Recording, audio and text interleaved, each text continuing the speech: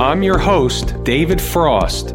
This is my strategic forecast where you get common sense market analysis.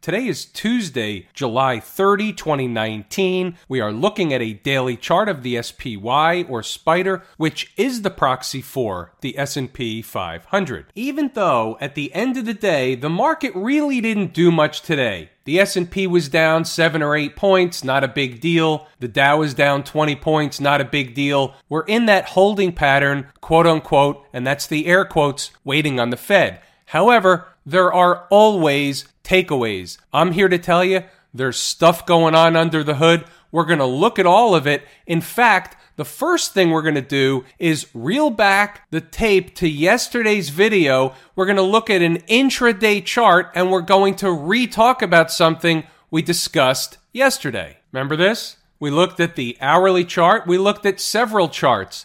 We talked about the fact that this was a bear flag pattern. This could certainly go down to the what's called gap window. We talked about the gap. So what happened today? Price came into the gap. We gapped lower at the open. The market filled the gap and took off to the upside. What happens? What are we supposed to take away from the market, from the charts? What is that chart telling us? When we read the charts, right, the charts are speaking their own language. Our job is to interpret the other language. So I speak two languages. I speak English and I speak chart. In this case, the chart, when we didn't, or the chart or the SPDR didn't hang around down in the vicinity of the gap. In fact, it just turned around and went in the other direction. That's bullish behavior. It took the gap for what it was. It was a destination. It went to the destination, turned around, went back in the other direction, in this case, in the northern direction. When we look down at a 15-minute chart, you'll see how quickly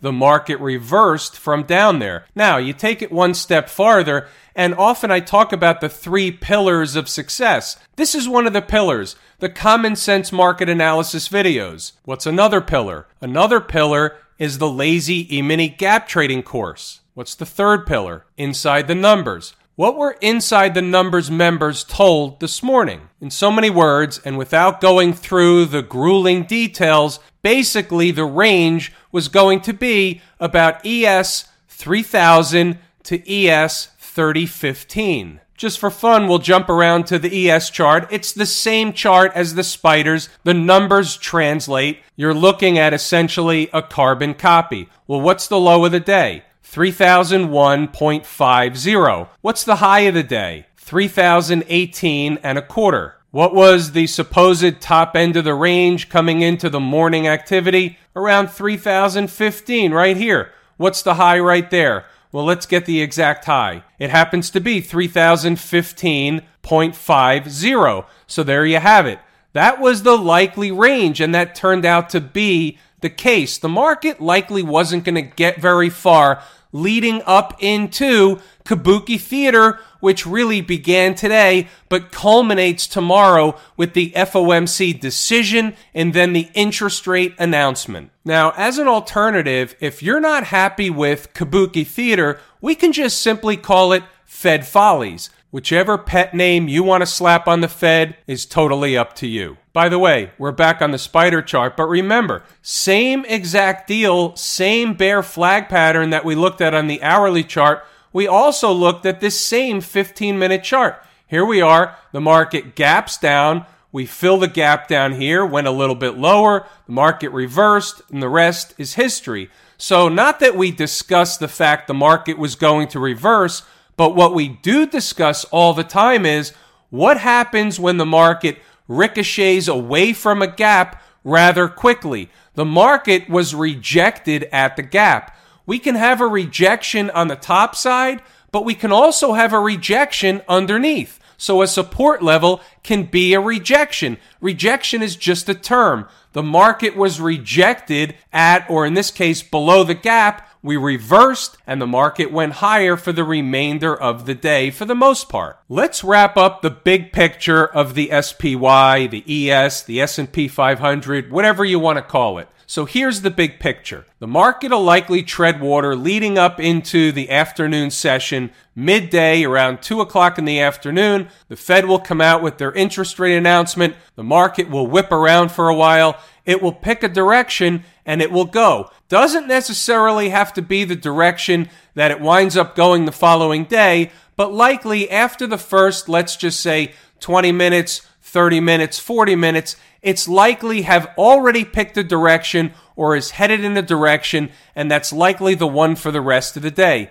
Of late, the majority of the time, we don't necessarily get tremendous moves after the Fed. Why is that? We used to, but why is that kind of calmed down a little bit? One of the reasons is because the market is expecting a certain thing, and the Fed is trying to give the market what it expects. Now, both parties are guilty in this case. The Fed, rightfully so, in this case, telegraphs as much as they can of what they're thinking and what they're planning on doing. That's in the form of transparency. That's fine. That's their philosophy. You can't really disagree with transparency. A market should be transparent. On the flip side of that, the Fed really has no business being involved in the markets. Doesn't have to be the stock market. Doesn't have to be what I'm talking about. Interest rate market, whatever market you want to say, the Fed really doesn't need to be involved in markets. Markets will ultimately take care of themselves. The people at the Fed believe they do good work. I get all that. But in the spirit of free markets, I believe the market will actually take care of itself. That includes the bond market, the interest rate market, the precious metals market, the US dollar, the stock market, any other market you want to cite.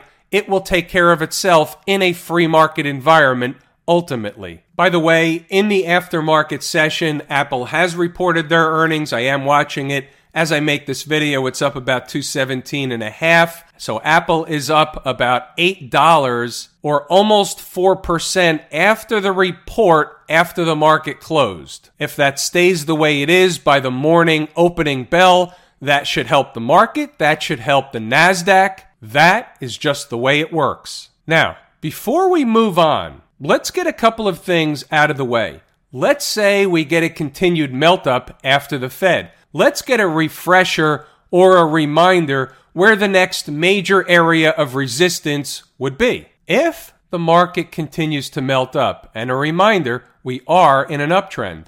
Look what happened this morning. We came down, we didn't even touch the 20-period moving average. But you want to see something else? The futures contract did. That's interesting. It's of note. There's not a lot we can do with that information. I just watch a lot of stuff. I note a lot of stuff. I have a lot of stuff in my mind. The melt up could be up to 304 and potentially even beyond, all the way even up to 307. I'm not saying in one gulp. Let's put it this way. When and if, and I don't know that it's necessarily in that order, but let's stress if. If the market begins to break out to new highs, we're looking for 304. Is that the exact number to the penny? No, it's not. It's actually slightly higher. For argument's sake, we'll call it 304. Who's going to split hairs if the market's in melt-up mode? Why am I talking about melt-up mode? Well, when you go over to Camp IWM, you see what's going on. Look where the IWM was at the lows, and look where it finished the day. That, my friends, is a signal. It's a sign of strength. The IWM is my favorite market leading indicator. Look what's happening in the IWM. I have no choice but to look at this as bullish behavior. If it's a rope-a-dope, so be it. I'll deal with it at the time. But right now, this is a market that's indicating that the other markets are going to follow suit. You had better than the average 90-day volume. You had over 20 million shares. The end game will be Friday's close, but we may be significantly higher than this by Friday's close. We'll see. We don't know yet, but we're looking at the IWM. We knew about the trend line. We've been discussing this the entire time. Nobody should be looking at the screen with the look of surprise. Don't give me the deer in the headlights look. This was bullish until it's not. Couple of rope-a-dopes down here a few days ago, several days ago, but here we are above that trend line.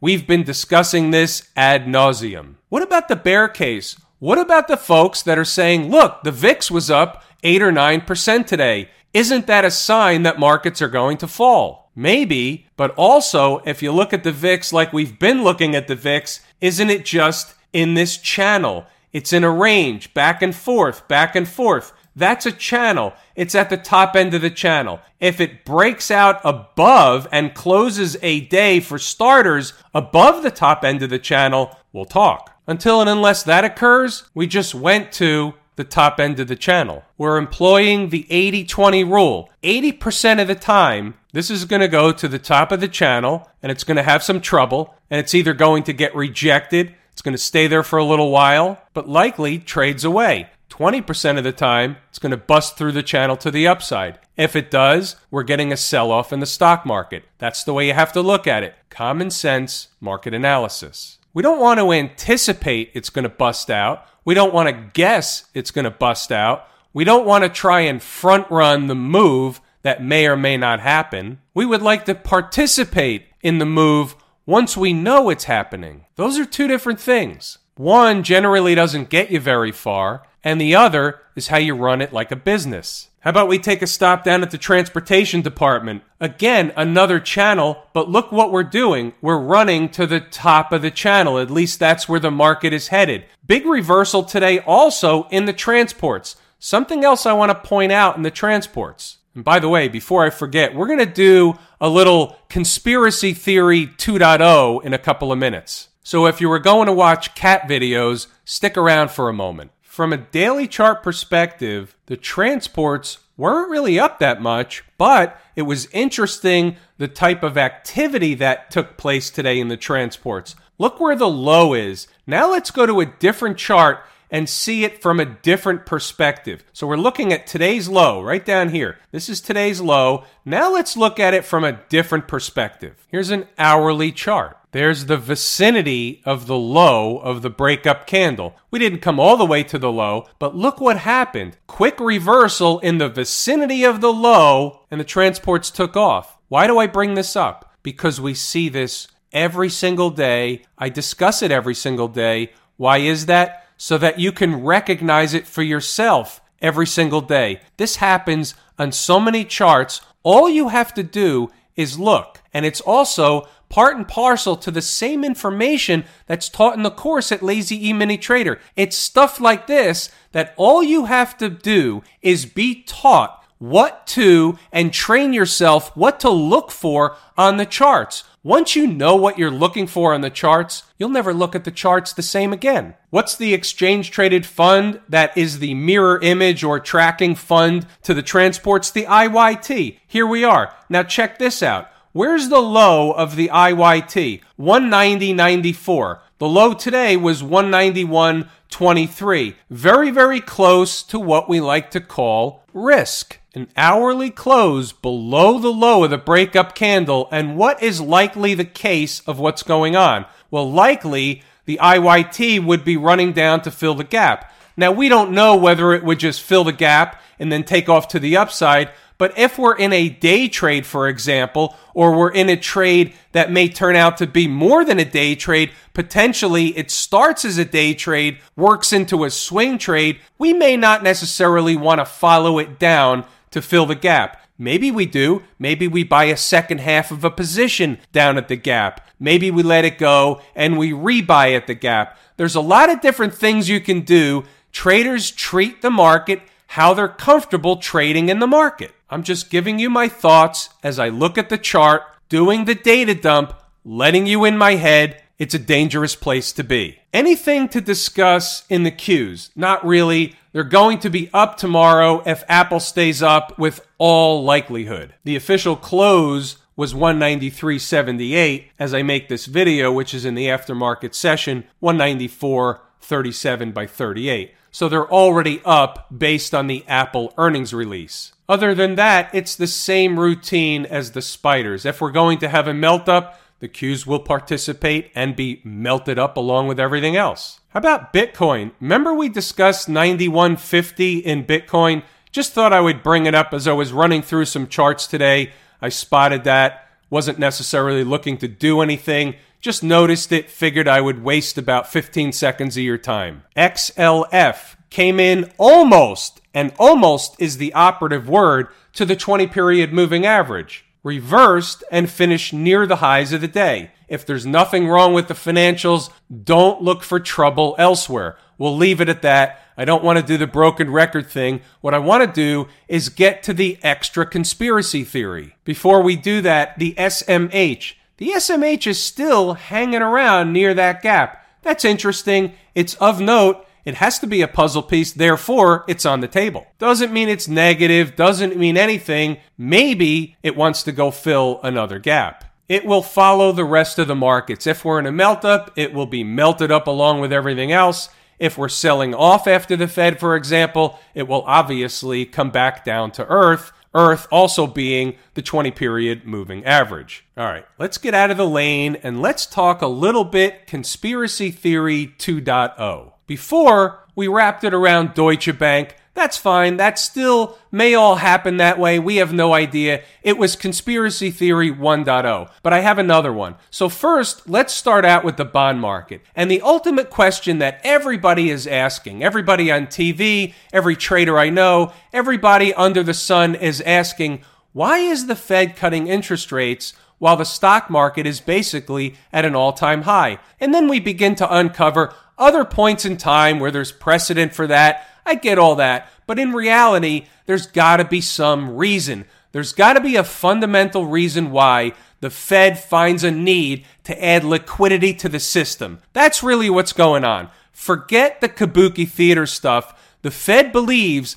they have to do something. Why? Because there's a problem they need to solve. They're not in the business of creating problems. While they normally do, that's not really the business that they believe they're in. They're not here to create a problem. They're here to solve problems if a problem exists. If they see a problem, they take action. What is the problem they see? Again, we really don't know. We're not in the room, but let's go through a couple of things. A, what do we see on the interest rate chart? Is the interest rate chart bullish or bearish? Right now, the interest rate chart looks like it made a low, looks like it's working its way higher. A series of breakup candles. We're staying inside the breakup candle over here. We've stayed inside the breakup candle all the way down here. There's some room here. If it's positive, meaning upside for rates, that means downside for the price of bonds. The price of bonds can be represented in part by the TLT. What does the TLT look like? Well, the daily chart of the TLT looks like one of these that we discuss all the time. It looks like a bear flag pattern. Okay, fair enough.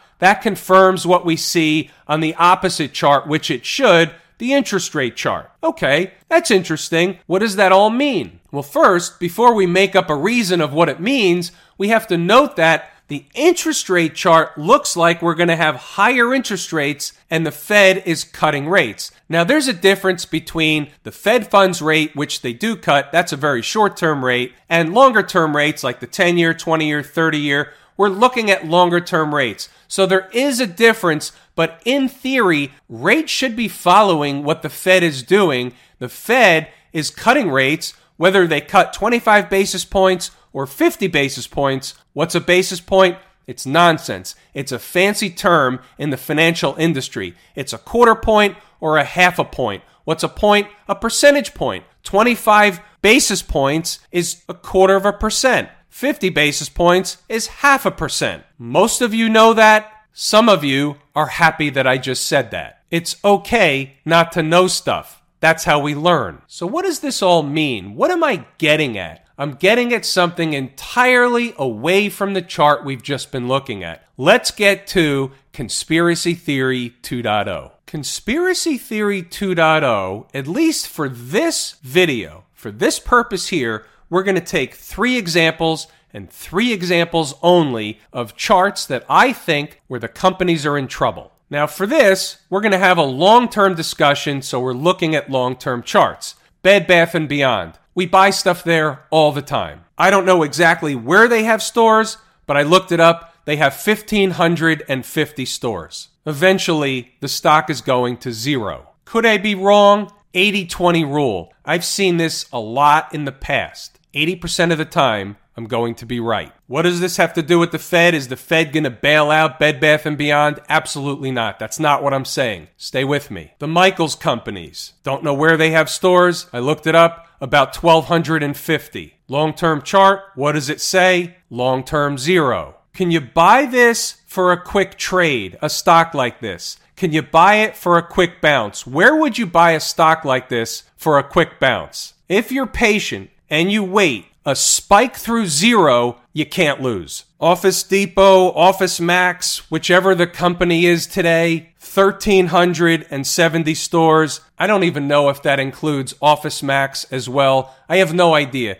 It said 1,378. We'll go with the number. Those 3 companies together equate to over 4,000 stores. Freestanding, strip malls, wherever they are. It's real estate. It's a problem. It's companies that I found in like 5 minutes that I just knew of off the top of my head, companies that were in trouble. Here's the main point. I found 3 thinking about stuff while just driving around. I see a store. I know the store. I know the stock because I look at charts. It's just what I do. I know these companies are in trouble. It's just the tip of the iceberg. But here it is. It's not the stock that's the issue. It's the bonds that are the issue. That's where the Fed comes in. That's where liquidity comes in. That's where interest rates come in. How many companies are in trouble? Where are they? What sectors are they in? How many bonds are coming due over the next 12, 24, 36 months? What's it going to do to the banking system? What's it going to do to the bond market? What's it going to do to the commercial real estate space? What's it going to do a derivative and 2 and 3 away from whatever companies are in trouble? And from there, you can kind of fill in the blanks yourself. With that, I'm going to pull the ripcord tonight.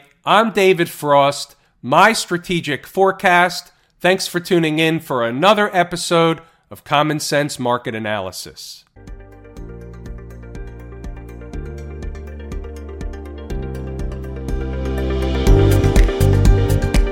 My Strategic Forecast is hosted by David Frost. Subscribe, rate, and review on your favorite podcast app, and please visit mystrategicforecast.com for more information. My Strategic Forecast is common sense market analysis.